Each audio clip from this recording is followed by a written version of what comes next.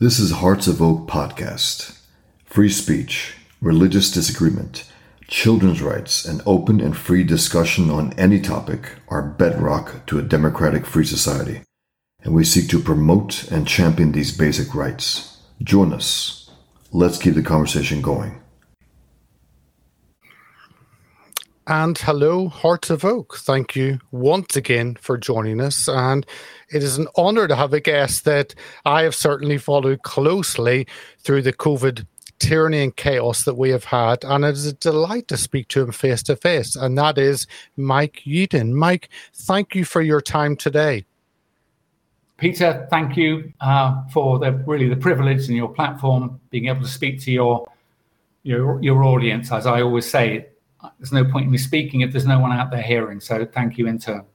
Thank you so much. And for those of you who maybe do not know Mike, although you've probably been living in a dark hole if you haven't come across him, as he fits in with a number of our previous guests. He is a retired vice president and chief scientific officer at Pfizer, the pharmaceutical company, and a researcher of immunology and respiratory disease, along with many other things. But that can be the short version. Now, your background in Pfizer, I was shocked to see the numbers of Pfizer there. I'll just give our viewers some of the stats. Net income, 13 billion, revenue, 50 billion.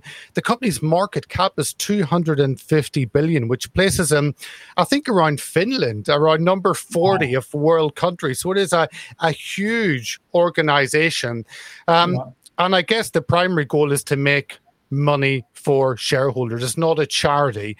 Is that a fair observation, Mike? Yes, no, that's true. Just so briefly, you are right. So I've worked in biomedical R&D, sort of new drug discovery, research and early development all of my life, 32 years. And in addition to the time at Pfizer, for about 10 years, I was an independent. So I acted as a board level advisor to 30 venture finance startup companies, mostly in the US, and I ran my own biotech for 6 years as founding CEO. So I raised money, built the team. We did a clinical trial and got bought by Novartis wholly. And at the time, Novartis in Switzerland was the world's biggest drug company. So they jockey for the number 1, 2, 3 slot. It's either Johnson & Johnson, Novartis, Pfizer. So yes, the joke was that I lived in a dirty snowball. So when I started in the industry in 1988, I joined a little outfit called Wellcome Research in Beckenham, Kent, and had a rather lovely country house that had previously been the home of Sir Henry Wellcome, who founded the company 100 years earlier. And during my career, the companies just kept buying each other. And they kept buying each other partly because the financial incentives drove them to do that. They would rapidly grow their revenues.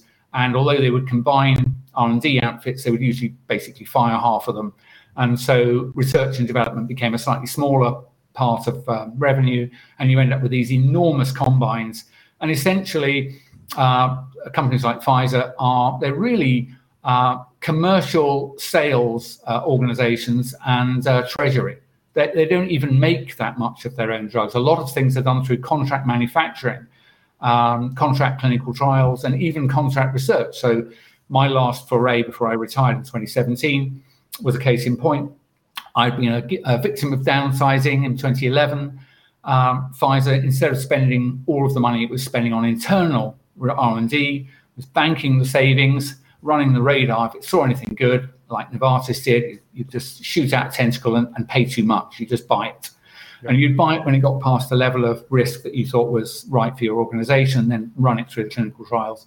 So we've ended up with a smaller group of very large combines, and some people would joke that they're really country-sized banks with like a sweet shop on the side, or a drugstore on the side. That is pretty much it. So I think I was fortunate in that pretty much all the people I worked with in the research end, we were always motivated to identify what had gone wrong in disease, what we could do to fix it, and how you could intervene with some kind of a drug to bring about that benefit without hurting people. That's really what pharmaceutical R&D is about. And a guy who was involved in 2 successful drug discovery programs, that was histamine H2 antagonists. They were the early antihistamines, and beta blockers. That guy called what's his name? Anyway, how was his name?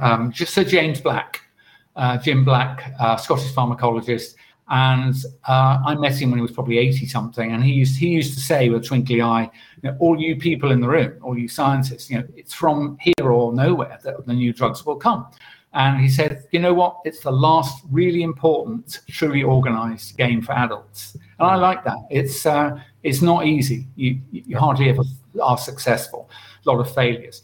So my training then covered lots of fields: pharmacology, toxicology, biochemistry, and then all of the molecular biology that is more recent. And I was always driven to understand the science, work with people, find new molecules, bring them forward, trying to integrate how do we fix either a cause or a symptom that's important in a disease and not hurt people, and then develop drugs properly. So here's the criticism. So I'm probably the most famous anti-vaxxer in the world, which is absurd, of course. I mean, it's literally, I spent my entire career in this industry. But when I complained about something, at the end of 2020, I wrote an open letter to say you should, under no circumstances, take these alleged vaccines. They've not been developed properly. They are dangerous. I was immediately smeared by the wonderful BBC. But I struck back by cancelling my license. You see, I'm not without any power. But up to that point, I've not made any public, up to COVID, I've not made any public comment about anything apart from my own professional field. So in the area I was working in, I've not campaigned to save the polar bears or protect trees or get rid of cars. I really lazy. I've not done anything. So how I suddenly turned up to protest? Well, there are two possibilities. One is I've suddenly turned out to be this crazy campaigner. The second one is Eden's used his entire lifetime's experience and has spotted things that are seriously wrong with what's going on. And it's obviously the second one. But nevertheless, the BBC attacked me. People I used to respect, people I'd listened to, actually put together programs that then, were really pretty unpleasant. But I don't mind that now. I'm well past that. So whenever someone types in your name, you get pages of fact checks. Exactly. Obviously, that has, and yet you're still going. Yes, and the reason I'm not. So here are the things that people say about me. What do they say about me? Oh, yes. They say embittered former employee. That's one. The other one is a graft. Is it a grifter? You make money. Make money. What's the third one? They say, oh, yes, he's seeking the limelight. So let's take those in order, shall we? So I left Pfizer in 2011. I was probably their most successful chief scientist. That is, everyone else but me had been fired at some point. And I remember chatting with the penultimate guy.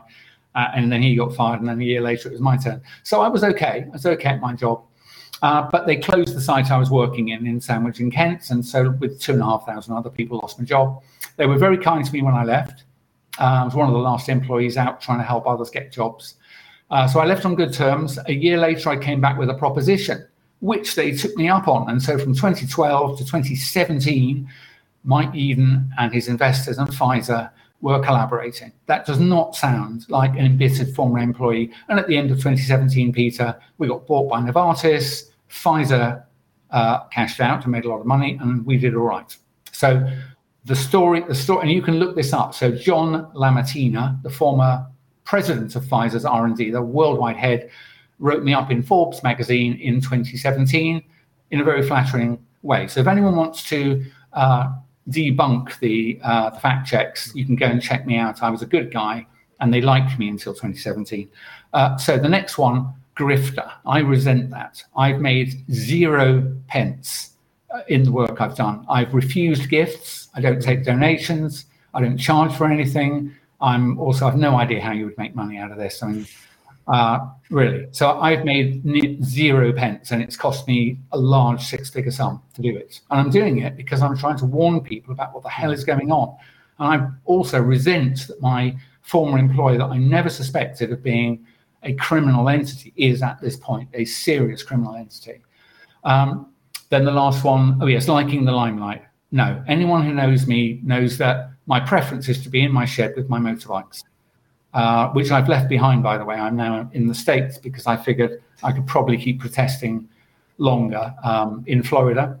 I'm not sure whether that was right or not, but here we are. And so So where are we? Where are we now? Well, because one thing you said about a company wanting to do good, obviously Pfizer, the whole thing about trying to suppress data, that should give the public a different view of these companies. So tell us why that's happened. Well, yes, there's no question. I don't actually think it is Pfizer that wanted. Well, it's not Pfizer that made the specific request to hold back the basically the filing that they made with, I think, FDA, Food and Drug Administration. They assess whether or not a drug is safe and effective, whether it should be authorized or approved. I think someone put in a request for that information, that dossier, to be released, and I don't see why it shouldn't be. Yeah. But I think the FDA were the ones that said, look, it's going to be too difficult for us to give you this dossier, which is absurd because it's a big file. It's literally a very big file. It probably fits on a terabyte drive or something like that. And so they said, look, it's going to take us 75 years. So I don't think it was Pfizer that said it'll take 75 years. Yeah. But the idea that there were no conversations, I think, would be utterly naive, given, I'm afraid, the FDA, the CDC, the drug companies, I'm afraid our MHRA in the UK, are all completely corrupt, and I can prove that. There are numerous ongoing court cases. So, there's Pfizer and other drug companies occasionally breached various laws that were pretty serious, and I think Pfizer paid the largest criminal fine. So they weren't fined for having inadvertently harmed somebody, for example, because that could happen. No, they paid the largest fine. I think it's $2.6 billion. I was there at the time, and like other scientists, I can assure you, we were not happy to discover that our employer had been found in court of law guilty of doing something that was so bad it was a criminal offence. I think essentially they had covered up harms in order to make money, I suspect. And they weren't alone. A couple of years earlier, Merck had done almost exactly the same, and they've been slapped with a $1.5 billion fine. So maybe we were naive. Yeah, all right, we were naive. But we didn't see evidence of corruption around us. We held it. We were our own best critics, Peter, I promise you. If we thought a fellow scientist had a project that was a lame duck, we would say, your project's a lame duck, Dave. Sally, you've got to stop this. You're using up our resources, and we want to get our drug going forward. So we were pretty good at holding each other to account, but research and commercial almost never met. You might meet for a strategy meeting once a year. That's it. So the idea that one would miss the corruption because we're stupid, you just don't see it. You're working in a research lab, and you have different incentives than the people are making money, selling. I don't know. They probably arrange deals with health management organizations and hospital groups, and I don't know how it works. But you can imagine there's all sorts of incentives to get your drug prescribed, not another one. We weren't happy, but I never would have suspected that they've done what they've done. So shall I just outline? I can just outline. Let me outline in brief. It's not a good story. So if anybody's been following me on and off, I would say if my story has changed a little bit over time, yes, it has. It's because it's not my crime. So I'm like a detective, a scientific detective, and I'm working out what I think is going on. Every time I speak, nothing I say is inconsistent with any of the major observations. If it is inconsistent, as a scientist, I've got it wrong, right? That's the way researchers taught me, a wicked lesson. If you think X and Y is happening, but you've left out an important series of observations, my God, you're wrong. So, and you get caught out. So if my story has evolved, it's because I've learned new things, or like a jigsaw that I don't have the box. So I don't know what the picture looks like. I've turned it around and think, oh my God, it fits together differently. So here's what I think briefly what has happened. It's quite easy. The powers that be, I'll call them the perpetrators, the people running this global crime. It is a global crime to take over all of humanity. What they've done is they pretended that there was a serious new respiratory viral health threat. Okay, that's what they did, this virus in Wuhan. In my opinion, there never was an exaggerated, there was never any new health threat whatsoever. Partly the beauty of this, it can't go wrong because there's no moving parts. There's literally the only moving part is the PCR test. So the initial thing an exaggerated health threat. Now, some people believe there's a new virus, but if so, it's not any more serious than influenza, not really, because flu vanished at the same time by sheer coincidence. Personally, I actually have come to the conclusion, and I will credit Andrew Cowan and his colleagues. Yeah. I had a really good chat with those guys early in 2020, and it bothered me. I realized over time I could no longer maintain my understanding of respiratory viruses as I thought I knew them. And then I learned a new bit of information recently, and it collapsed the possibility that respiratory viruses as described exist at all. They don't.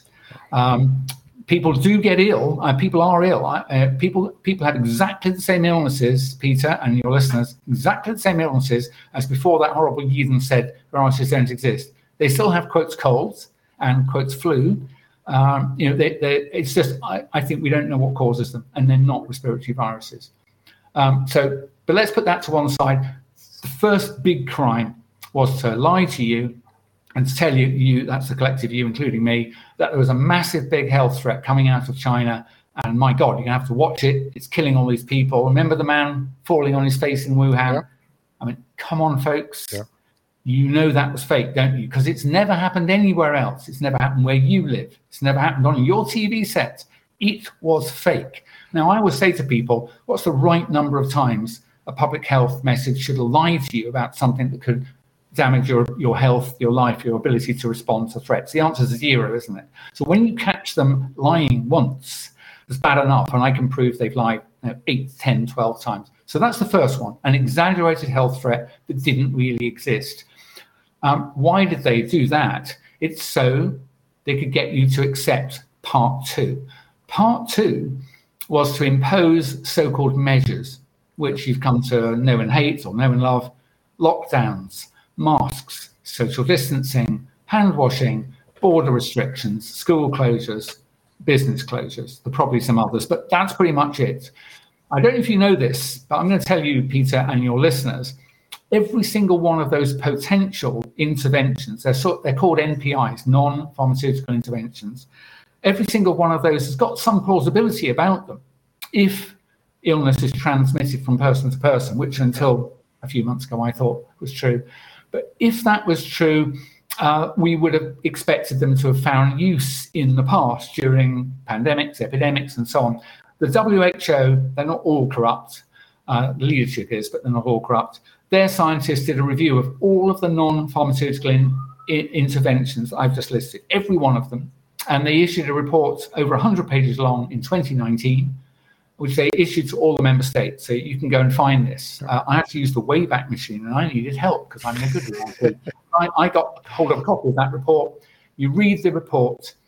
None of those measures do anything at all, it seems, to the transmission from group of people to group of people, person to person. None did anything at all. And that's, I think we're coming to believe that as well, that lockdowns, people thought, oh, it's a necessary evil and it damaged the economy and civil society, but it was necessary. No, it didn't do anything.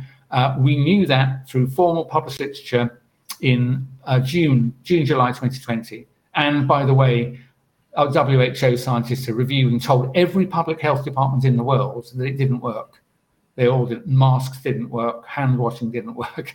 The only ones that can be useful are, if you are symptomatic, stay away from other people until you're better.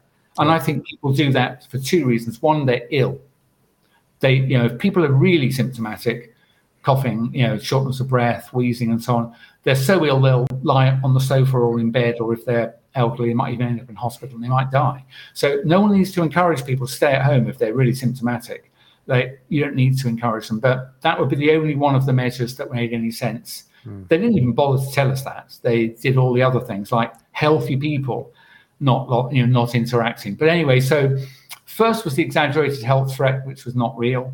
And then the second one was a welter of interventions that got in the way of living your life.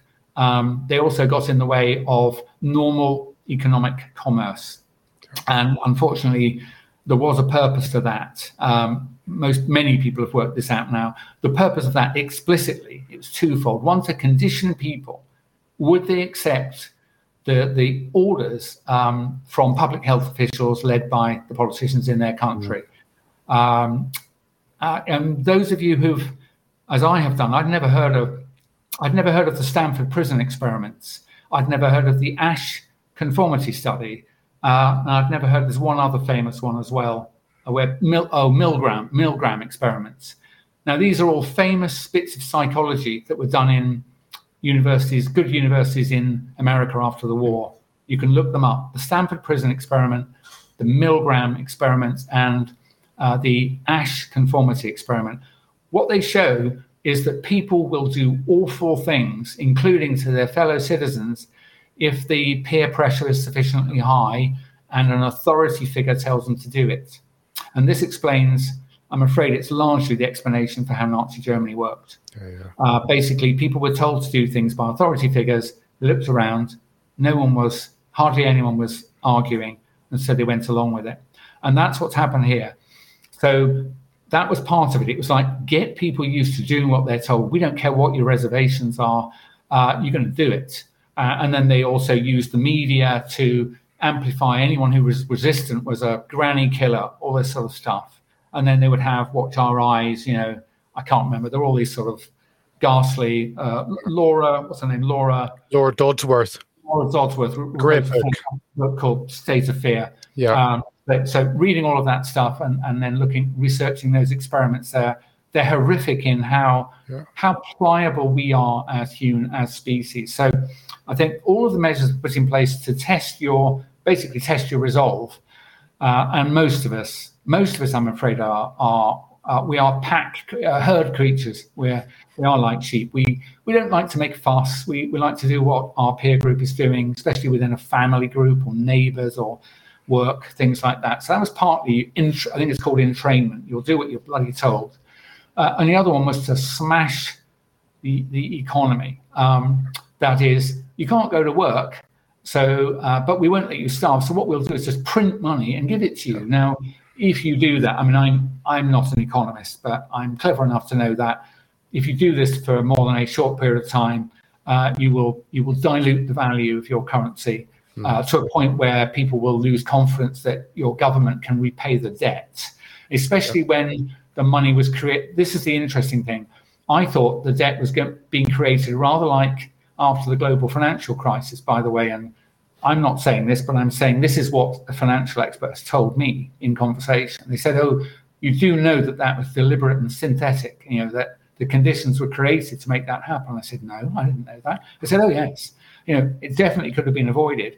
And why was it done? And I said, I have no idea, tell me. And it's like, well, how do you think people would have accepted the lockdowns if we weren't used to the idea of open-ended financing? And I thought, you could be right. So I'm not saying it's right, but that's what someone who spent as long in the city as I have in R&D told me that. Someone was like Morgan Stanley or something like that, a currency trader. They said it was all fixed. And then the recovery, all fixed.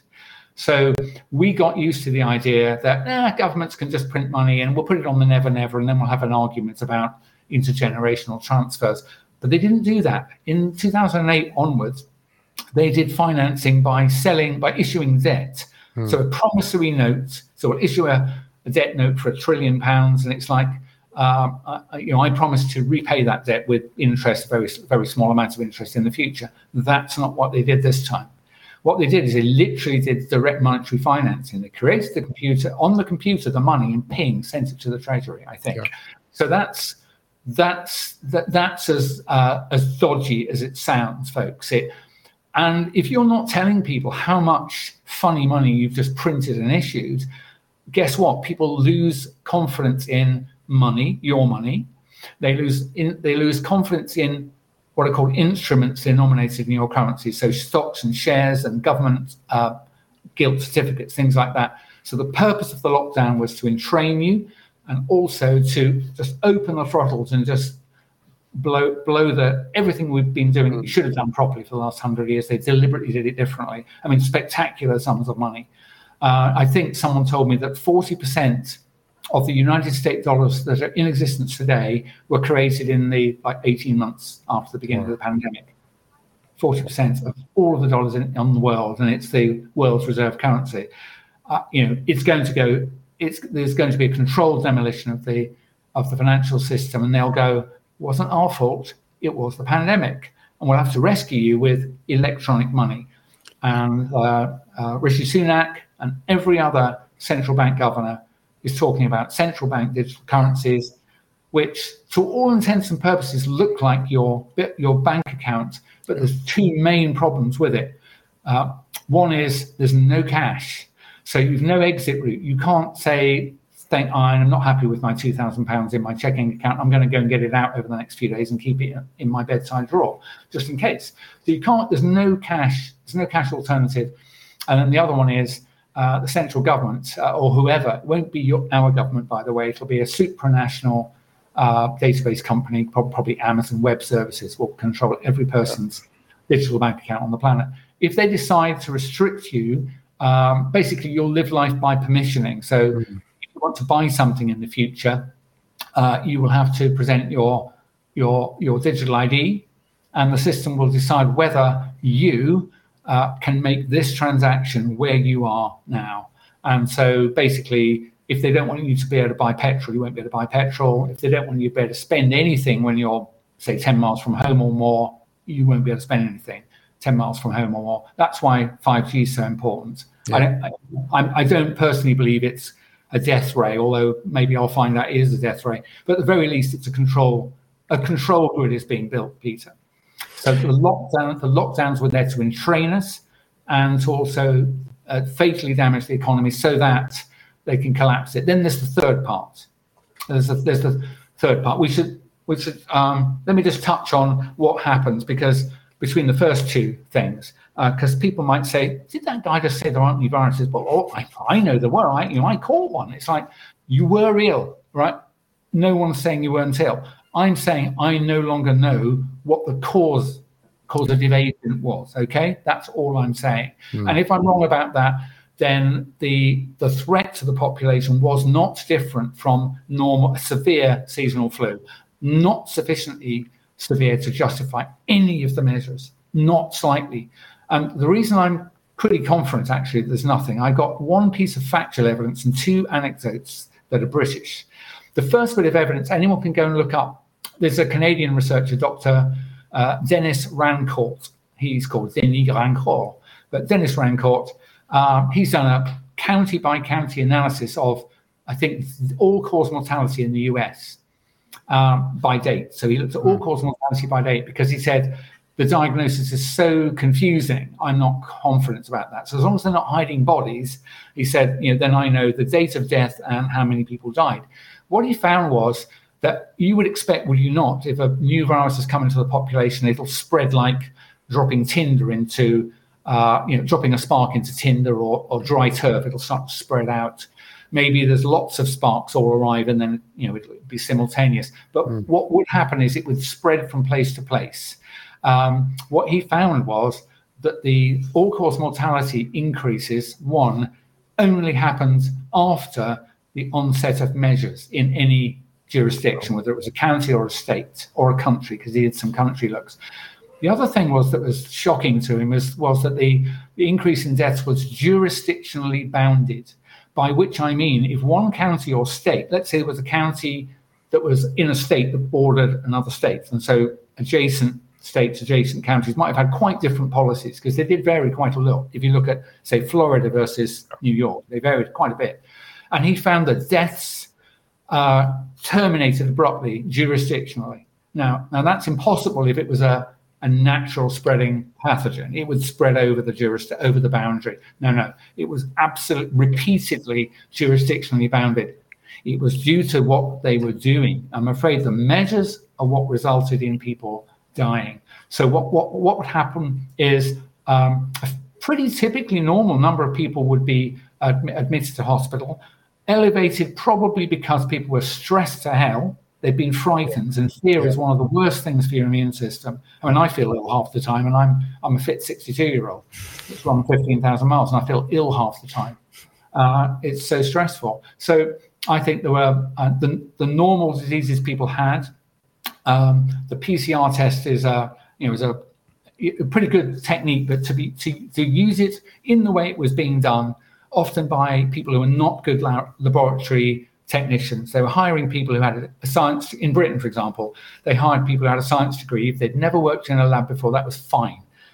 They had a training role, which I've never come across before, despite 32 years in supervising labs, and actually 40, because I've got to include my training.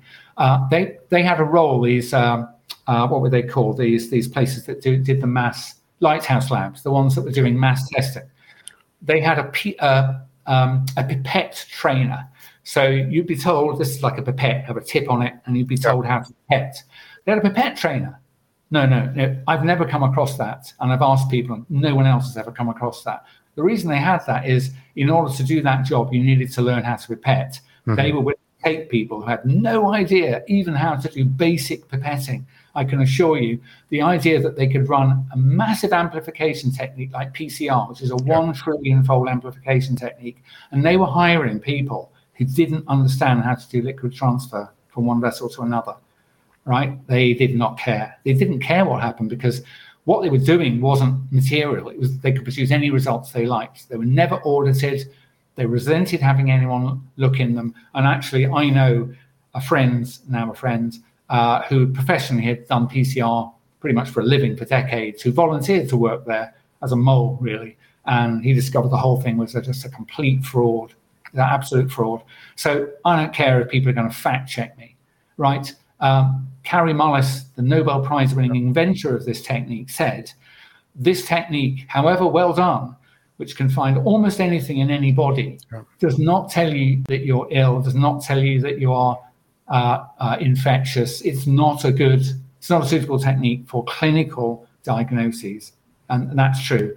It's unfortunate that he died in 2019, and my rather more suspicious wife than I am believes he was probably one of the people that was killed. I have not said that. I've just reported what my suspicious wife believes, because he would not have put up with this, right? It's complete fraud. So basically, a slightly more than normal number of people came to hospital. They were tested using these PCR tests. Some arbitrary number, some convenient number were positive, and so they were told they had COVID, even if they had no symptoms. That's not how you do diagnostics, by the way. You wait for people to have symptoms, and then you try and work out why. They were just testing everybody.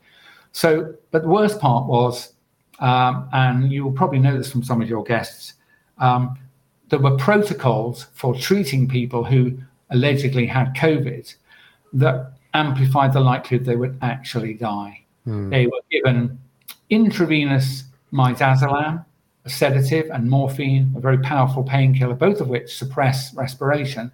Why would your listeners think it's a good idea to give people intravenous sedatives and respiratory depressants when they've already got a respiratory problem? Well, the answer is it's clearly absurd. That's what you do if someone's dying in their last few days of painful cancer. You might ramp them up like that. I would like, if I had to die of cancer, I'd rather die that way, because I won't feel very much of it. That's what they were giving your relatively healthy 62-year-old mother, or, no wonder they died. They were murdered. These were medical executions.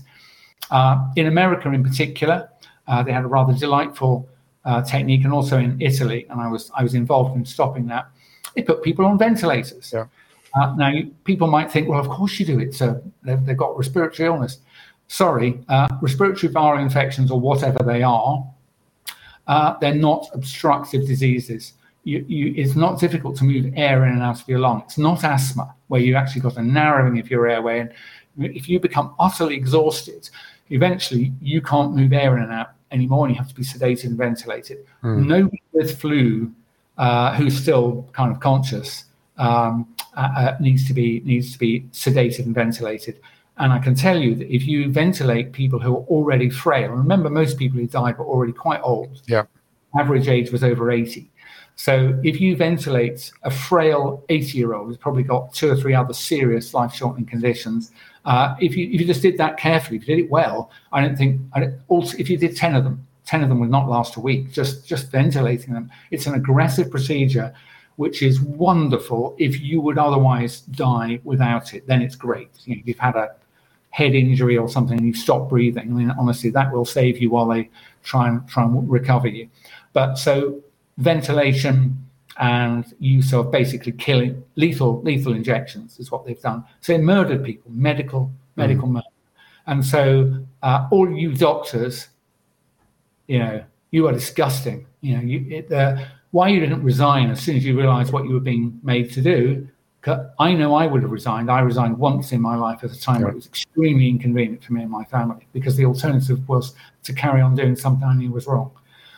So I'm just disgusted at the number of doctors, many of whom must have worked out what I'm saying is broadly true, and haven't said anything protecting their own little patch. So let me tell you, not only have you let everybody else down, you're going down too. You don't think people are going to take the world over and then let you get away with it with another year's salary, you idiot. Yeah. You were cowardly and idiot. Anyway, so that's just a lot of public deaths. Okay, just one sidestep. You had, do you, you maybe don't want to do this, but pointing the finger, seeing kind of the groups behind, obviously the people collapsing, everything comes from China, and suddenly the panic, China supplying all the testing, all the masking, all the equipment. Yeah. Financially, is the finger there, or is it looking at the WEF? Is it looking at the WHO and rolling out the vaccine passports? I've never been particularly interested in who's done it, because I don't think I'm clever enough to work it out. But I think it's probably all of the above. So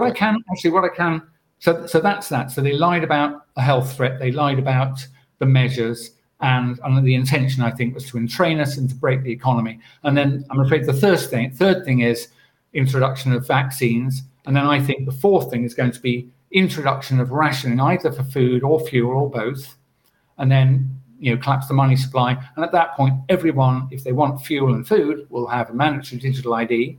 And then there's a new more, is they'll pretend there's another virus and they will inject you with materials that I think will depopulate over probably the next 7 or 8 years. If they do it quickly, you'll spot it. If they do it slowly, you won't. But you can see that I'm almost 100% convinced I'm right, because so who are the people doing it? I don't know precisely. It'll be the richest people in the world. It'll be the movers and shakers of the WEF and all of their very large sponsors, which are, to your point, like Pfizer, all the very large corporates, big everything, big banks, big tech, big media, big pharma, all that sort of stuff. The large industrial combines, the investment management firms like Vanguard and BlackRock, State Street, things like that. Those companies usually have the proxy votes. In our pensions, for example, if you own any of the shares of any of the companies, but you've asked them to manage it for you, you probably voted the proxy, which means they have the power to influence all companies. So, it's the people at the top of every pyramid. I actually think I'm convinced, unfortunately, that it's the Americans and the Brits, supported by their intelligence apparatus, generally known as the Five Eyes. Yeah. So that's UK, US, Canada, New Zealand, and Australia. The reason I say that, if people want to go and look it up, it's a very good 1-hour documentary by a German journalist called Paul Schreier, Schreyer, Paul Schreier, on various video platforms. And the video is called Pandemic Simulations, Preparation for a New Era. So what we've just gone through with COVID and all the testing and the lockdowns and the authoritarian rules, those exercises have been run since the late 90s. I'm afraid, Atlantic Storm, Lockstep, Dark Winter, whatever it was. They've been, when I say they, who are they? Military intelligence. So it's the spook community in the States, the NIH, Johns Hopkins University, some of the non-governmental bodies like WHO, Bill and Melinda Gates Foundation, and they've rehearsed it. Now, I've asked myself, why would you rehearse for something that's never happened? Right? You can't get a uniform global pandemic, even if viruses exist. And there are all sorts of reasons why it's not possible. So they're lying to you about that as well. That's why we're still here after hundreds of thousands of years and perhaps billions of years of life on Earth. If we could be wiped out by, quote, the random pandemic, we would have been. So it's not very likely. So, but those groups, you can look it up in Paul Schreier's documentary, and basically they rehearsed and rehearsed and rehearsed, and it's the same stakeholders doing the same thing, just slightly changing the setup each time. Either it was a biochemical sort of warfare, or it was a pathogen, flu, anthrax, then it was coronavirus. And then the last one, of course, was Event 201. That was, does anyone really look me in the eye and tell me that the simulation in the autumn of 2019 by all of those stakeholders, the same ones that have done the last 6, 8 or 10 simulations, they all had a simulation about an event which 6 months later occurred.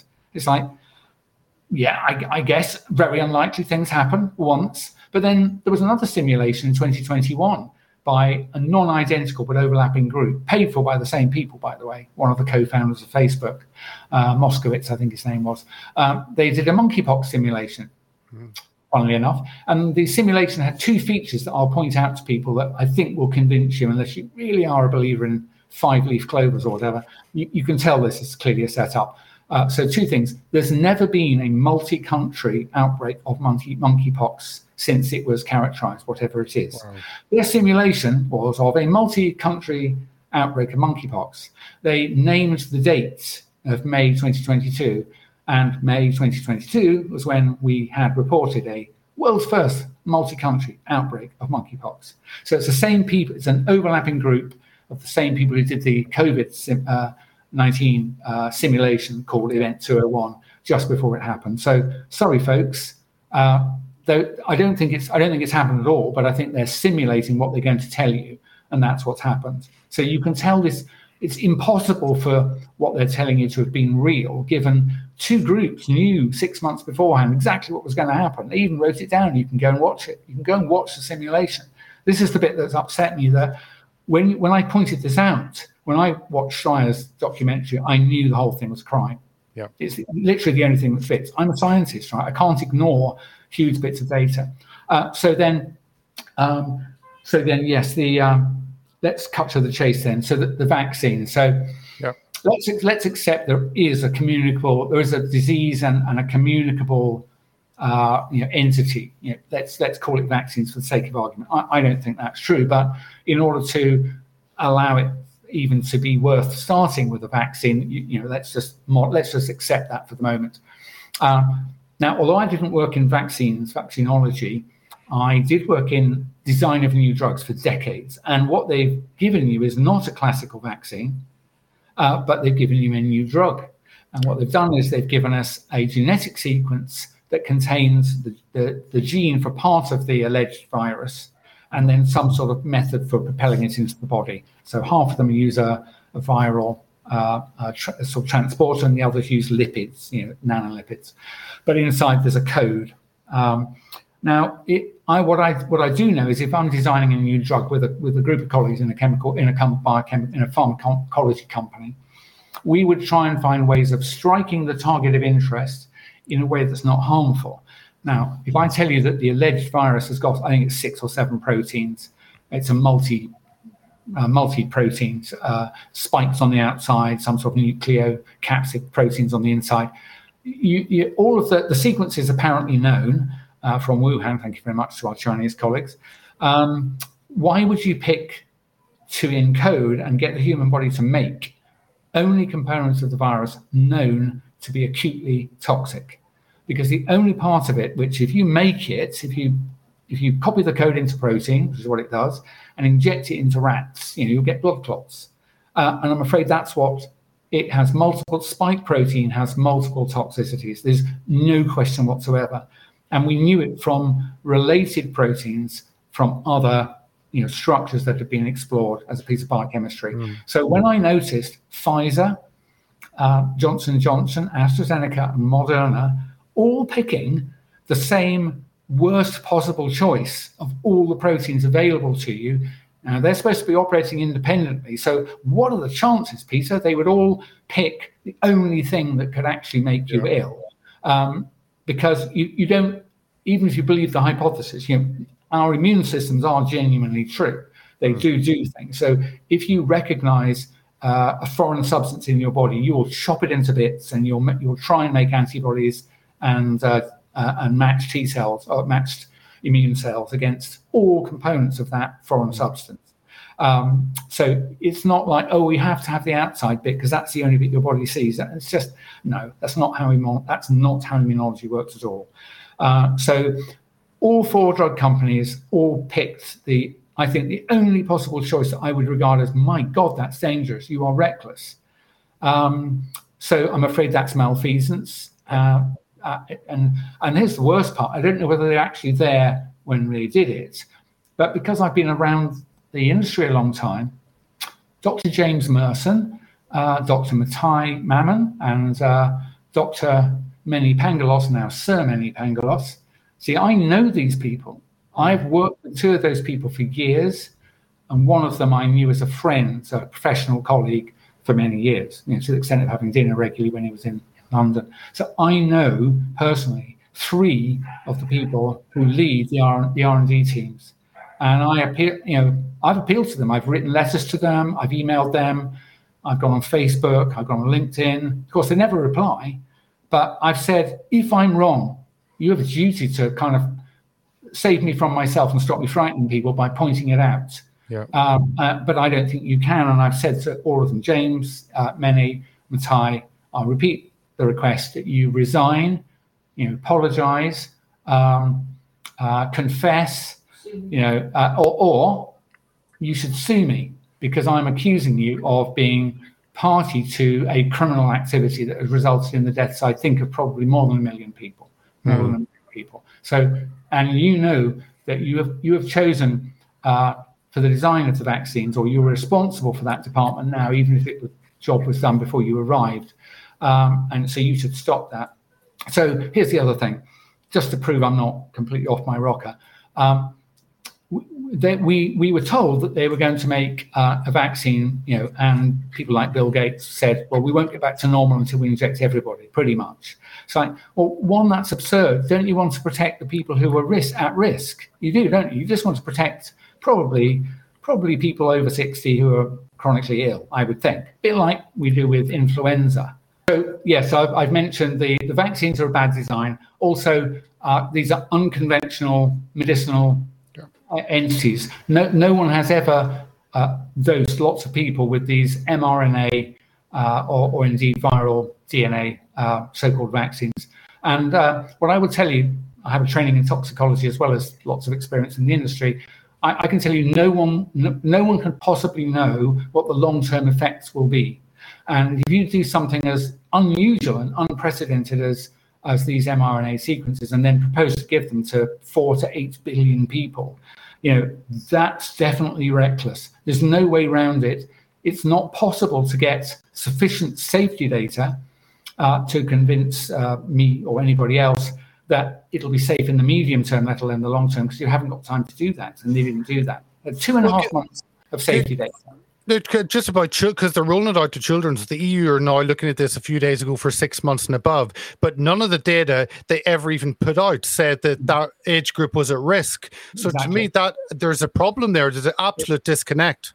Yes, absolutely. So like I said, the fundamental, I can point to like 3 fundamental errors with the design of the vaccine and then its use, and then I'll stop because we could go on all day. So yes, so the design uses the so-called spike protein, only possible part of the alleged virus that's directly toxic. Why would you do that? And all 4 companies picked that. Give me a break. That's collusion and malfeasance. Yeah. So it's that. Also, because of the nature of the technology itself, no one could say whether this will be safe in the short, medium, or long term. So let's give them credit and say they had some short-term safety data. Not in children, by the way. They didn't do any they didn't do child experiments until quite late, but they at most they had a short-term safety data in a small number, in a small cohort. And then what did they do? They gave it to everybody forever. You got a dose, then another dose, then a booster, then another booster. So no, that's not faintly an adequate precaution before administering them. And people might say, oh, well, there's a war on, a pandemic on it. It's like, why would you give it to healthy 30-year-olds, almost none of whom had possibly even got ill, let alone died? Why would you do that? Why would you give it to 6-month-old babies who don't even appear to get ill with it, whatever this stuff is. And of course they don't, because I don't believe there's anything new at all. It's the normal range of normal illnesses of young, middle-aged, elderly people, and so on. Because of the nature of technology being new, let me just point something else out. I think others have said this, but so this is essentially a genetic code. You inject it into the body. They told you it will stay in the shoulder, and I knew that was nonsense. It will leave the injection site and move around the body. I knew that for certain. There's no control as to how much copying of that genetic code your body will make. I might copy a little bit of it for a short time and then it would fade away. You might be unlucky, Peter, and you might make lots of spike protein for weeks. There's no control mechanism. There's nothing built into the design of these things that will stop there being a very wide range of outcomes. And guess what? There's a very wide range of outcomes. Some people die the day they're injected. Other people never get any symptoms. I'm not saying that's the entire explanation, but you know what? I think it's a substantial contribution to the enormous variability we see. And then finally, and this is a friend of mine, I got to know a person, Hedley Reese is a retired, basically manufacturing, sort of R&D manufacturing guru, understands the regulatory and manufacturing space. And he pointed out that it would take some years to be able to prototype, improve, and make firm the manufacturing process alone for multiple billions of doses of a complex biological molecule. He said it's not possible. You can't just squirt it in there, stir it, and put it into glass vials. He said that what you would end up with, it was a product that's so variable that it would be reckless to begin injecting. And it is possible that is what they did. And there's a group of which I've been part occasionally that has determined that there is, to some extent, a vaccine lot number dependency on the number of people who got ill and died. So I think those are the two causes. The intrinsic variability can't be got rid of. So it should never be used again, but it is being used again. But that's the reason why you should never use it again. It's like a go-kart with a brick on the throttle, and you let it go. Right? No one's steering it, and it's going round and round, say like in a toddler's playground. That's what they've given it. And then, as I say, the design, the actual material being transcribed is spike protein, which is definitely toxic. It's definitely toxic, and they could have used anything else if they were innocent. But then, as you say, why have they chased around and tried to dose everybody? Well, it's not for public health. If it was for public health, there's three groups you definitely wouldn't inject, and you can bank on this, fact checkers. If this was definitely about public health, you wouldn't give it to people who'd already had the alleged disease and recovered from it, because they'd be immune. You wouldn't give them the vaccine because you'd be at much greater risk of making them ill, because you'd be presenting them again with part of the material that they're now armed and dangerous against. So you don't vaccinate people who've already, in recent times, had the alleged illness for which the vaccine was designed.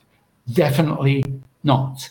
And yet they're chasing around the country, chasing around the globe, 2.5 years after this alleged pandemic was supposed to have started. By the way, I just don't think it's not mathematically possible that a pandemic could last this long. Right? So you are being fooled. You must know it can't last this long. So three groups. You wouldn't give it to people who've had it and recovered. Definitely not. It's dangerous. Second, you wouldn't give it to children. No healthy children died of COVID. Not in Germany. Not in Sweden. Not in England. Not in the US. Some died with it. That is, they died of other things, having tested positive. It's not the same thing. And then we also have learned that these vaccines don't stop you acquiring the apparent infection. Well, of course they wouldn't, would they? And they clearly don't stop replication, because when people have made measurements of this alleged stuff, it's the same whether you're vaccinated or not. So I'm afraid the conclusion is that badly designed vaccines, they're basically trying to inject the whole population with superfluous, not needed, alleged vaccines that don't work, because they don't work, that are toxic and dangerous. I mean, that's the bottom line. They were never needed, they don't work, and they're dangerous. So here's the thing that go, well, at least we'd be helping the old people. No. If you believe the virus story, has anyone thought, why is it that people who are elderly and already ill, if they get the flu, might die when someone who's 30 won't? Now, the answer is twofold, if you believe the virus theory. One is they've got a good immune system if they're young. Yeah. And so while the virus is multiplying away, or whatever the event is, their immune systems get to grips with it and wins after a few days or a couple of weeks. An elderly person often has a senescent or tired and elderly immune system. It doesn't respond well to new threats. So if that's the reason why they're vulnerable, then why in the world would you think they'd respond well to a vaccine, which is mimicking some part of that process? Yep. And the answer is they don't respond well to vaccines. Yep. Influenza vaccines do not reduce the number of elderly people admitted to hospital and dying of flu. They don't. There's a Cochrane Foundation review. I remember the day I read that, I felt quite unmoored, because I thought, oh my God, this industry I've been part of has been making these things, and the NHS has been injecting people with these things, and the regulators have let them do this for decades. I actually had to hold on to things for several hours. Because at that point I realized almost everything I thought I understood. This is my own field, right? At least an oblique part of it. Pharmaceutical R&D. And then the third group you wouldn't give these to, pregnant women. I've studied toxicology. The reason you don't give any novel interventions, in fact, no intervention if you can avoid it, no medicines, to pregnant women, is that the developing fetus at certain points in development is incredibly vulnerable to interference, and this can lead to death or malformation. So the classic thalidomide is shortened limbs or no limbs at all. So the idea that it would be a good idea, that it would be quite fine to give these gene-based materials, completely new, to pregnant women when, remember, I'm a toxicologist, they had not completed what's called reproductive toxicology. No company had even done the bare minimum of sort of rats and rabbits, and you give them to pregnant rabbits and you give them to non-pregnant rabbits and let them become pregnant, and they hadn't done all the segments. They'd not even bothered to do it. And this is the time I got very upset. I was listening to Emma Barnett on Women's Hour in late 2020, and the representative there was a senior figure from the Royal College of Obstetrics and Gynecology. She knows who she is. And then she lied to all the listeners of Radio 4, telling people that pregnant women are at great risk and they should get injected with these vaccines when they're available. They're completely safe. And it's like, lie, lie, lie. So come on, lady from Royal College of Obs and Gynae, sue me. You sue me. You won't do it because you're lying. I don't know why you're lying, but you lied. And you that's the most sacred trust. That's why the only people I'm really cross at, I should be crosser at politicians, but somehow I can't rouse myself. I didn't expect anything from them. And my expectations were met. But physicians and nurses and so on, it's like, I just can't understand you. So the vaccines were badly designed, could never have worked, would be a mad thing to unleash on the entire population because we had no idea how they would work. Yeah.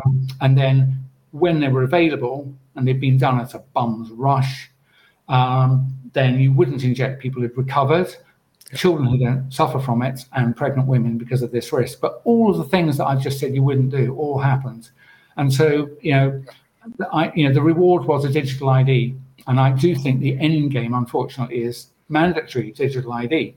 So just moving on then, I think the damage that's being done to supply chains, and especially food production and food supply chains, I do think the intention, I don't know if the intention is to actually starve us to death. I hope not. But remember, it's not my game.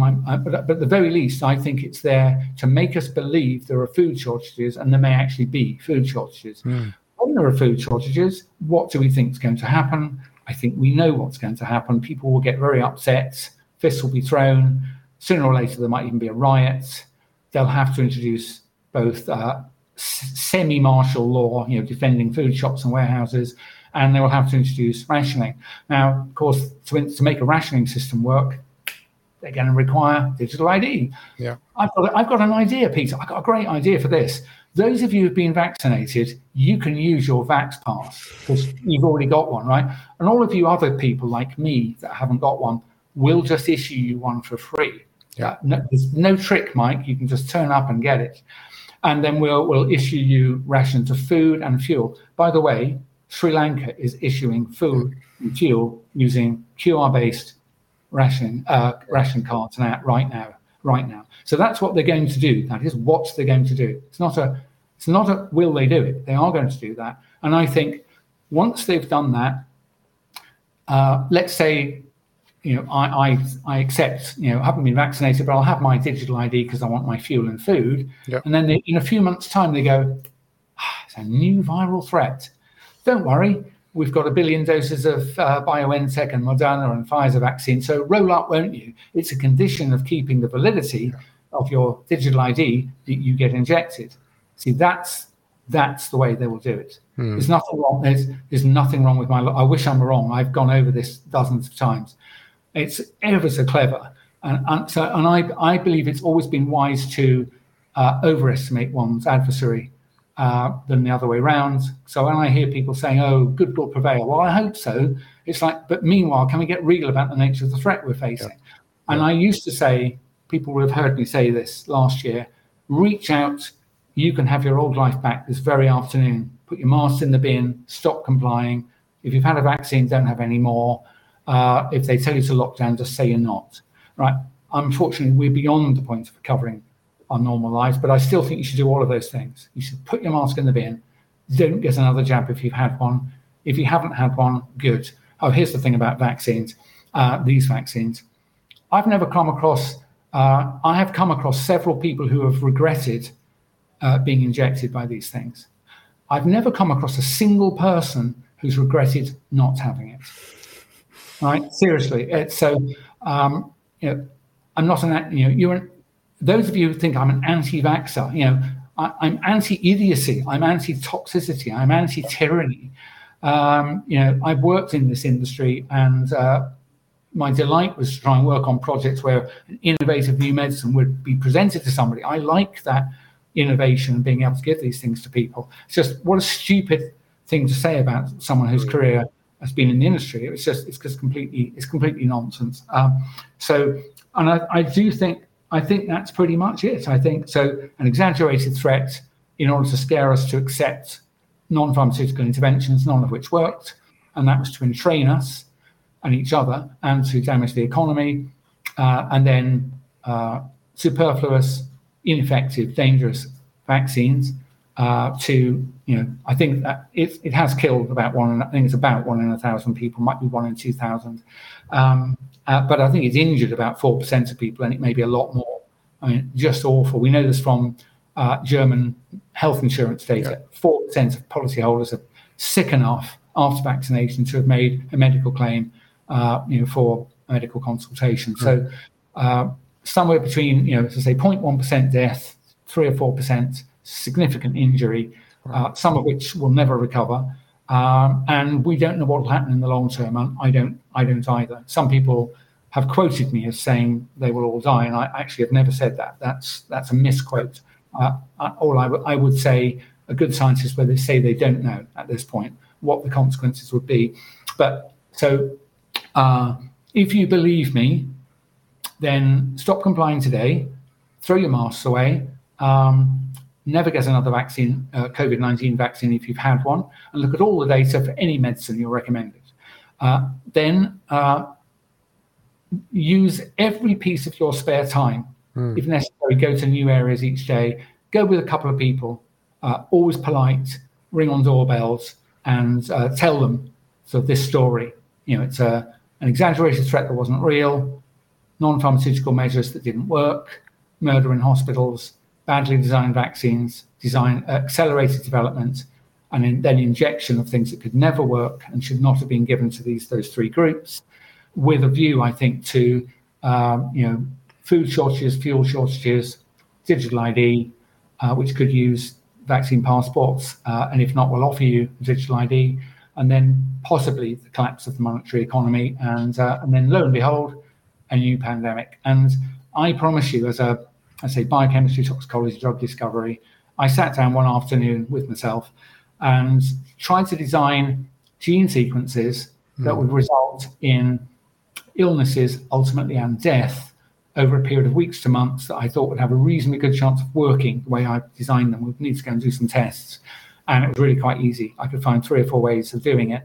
And for example, if I wanted to mimic Marburg virus, not sure that exists either, but if I wanted to mimic that, I could put a gene sequence in that would include something that would interfere with your coagulation pathway. And remember, a lot of these vaccines go to your liver. That's obviously where a major source of the clotting proteins manufactured. So that was one. And I came up with another one that would produce neurological side effects. I would say it's 100 times easier to hurt people with these gene-based products than to help them. And I've always been a bit skeptical about the promise of the Human Genome Project and these sort of gene knockdowns. I've always thought it's 100 times easier to hurt people than to help them. So, be very careful. But so I think that's where it's going. And I think I don't know how to stop it at this point. If the police force would stand up, if some of the judiciary, if some of the politicians, you don't need many, if some of the media people, doesn't take many, I won't name them because they could be embarrassed, but we know there are some policemen, some former members of the judiciary, some doctors, some broadcasters, some scientists are willing to tell you, I think we would all align roughly around something like I've said, or a variation, and say, we can take this back. But if you just start counting the number of shoelaces you've got over the next few months, we're going to die, because some of the people involved, believe it or not, Boris Johnson's father was involved in eugenics movements early on in his long life. Bill Gates' father certainly was a member of the American Eugenics Society. Bill Gates himself, as you know, has been very concerned with the high human population on the earth. And there are several others that seem to have a concern with overpopulation. So if I suggest to you that what's going on is a setup that would give to those people running this crime the power, if they wished, to extinguish any fraction of the human population, and there's nothing you can do about it, I think you'd be wise to pay attention to that. Because why would they want to just have full control, a digital control? It strikes me as, I'm not putting up with it. I will choose one of the other options, shall we say. I'm not going to live in a digital controlled world. I'm a sovereign human being, and I will not continue, shall we say, rather than that. So they're probably assuming a small number of people will exit. That's definitely my choice, and and they don't really care. So it's not like it's a threat. I do think that's what they want, because the thing about I'm probably get myself into hot water here, but I've started to look at climate change, and no, that's all a lie as well. It's all a lie. Okay, well, we will. I don't want you to get into more hot water than you've already got. So, Mike, I do appreciate your time. I know that you have great demands with many interviews, so I do appreciate you coming on, sharing with our viewers and listeners an assessment of where we are and looking ahead. So thank you so much for sharing your wisdom with us today. Yeah, I'm sorry I went on a little bit longer than I expected, but I think I can't help myself. Once I've got an opportunity, I want to tell people, because like I say, I want to be wrong. And if I'm not wrong, I want us bloody sovereign human beings to do something about it while we've got time. And remember what I said, some people regret being vaccinated with COVID-19 vaccines. No one regrets not being injected, because as more time goes on, we realize this is something awful is happening. Let's see if we can help each other get out of it. Absolutely. Well, to our viewers, thank you so much for joining us. To our listeners, thank you so much. And do take a moment and share the video with someone who you feel would benefit from Mike's wisdom and his explanation today. Each of us will know family members or friends who would benefit. So do take the opportunity, pass it on with a little note encouraging them to watch it. So thank you very much for tuning in, and we'll see you on the next interview. So thank you and goodbye. Thank you, Peter. Cheerio. If you like what we do, Sign up to our mailing list. Donate, share, and subscribe to our many platforms at heartsofoak.org. Thank you for listening.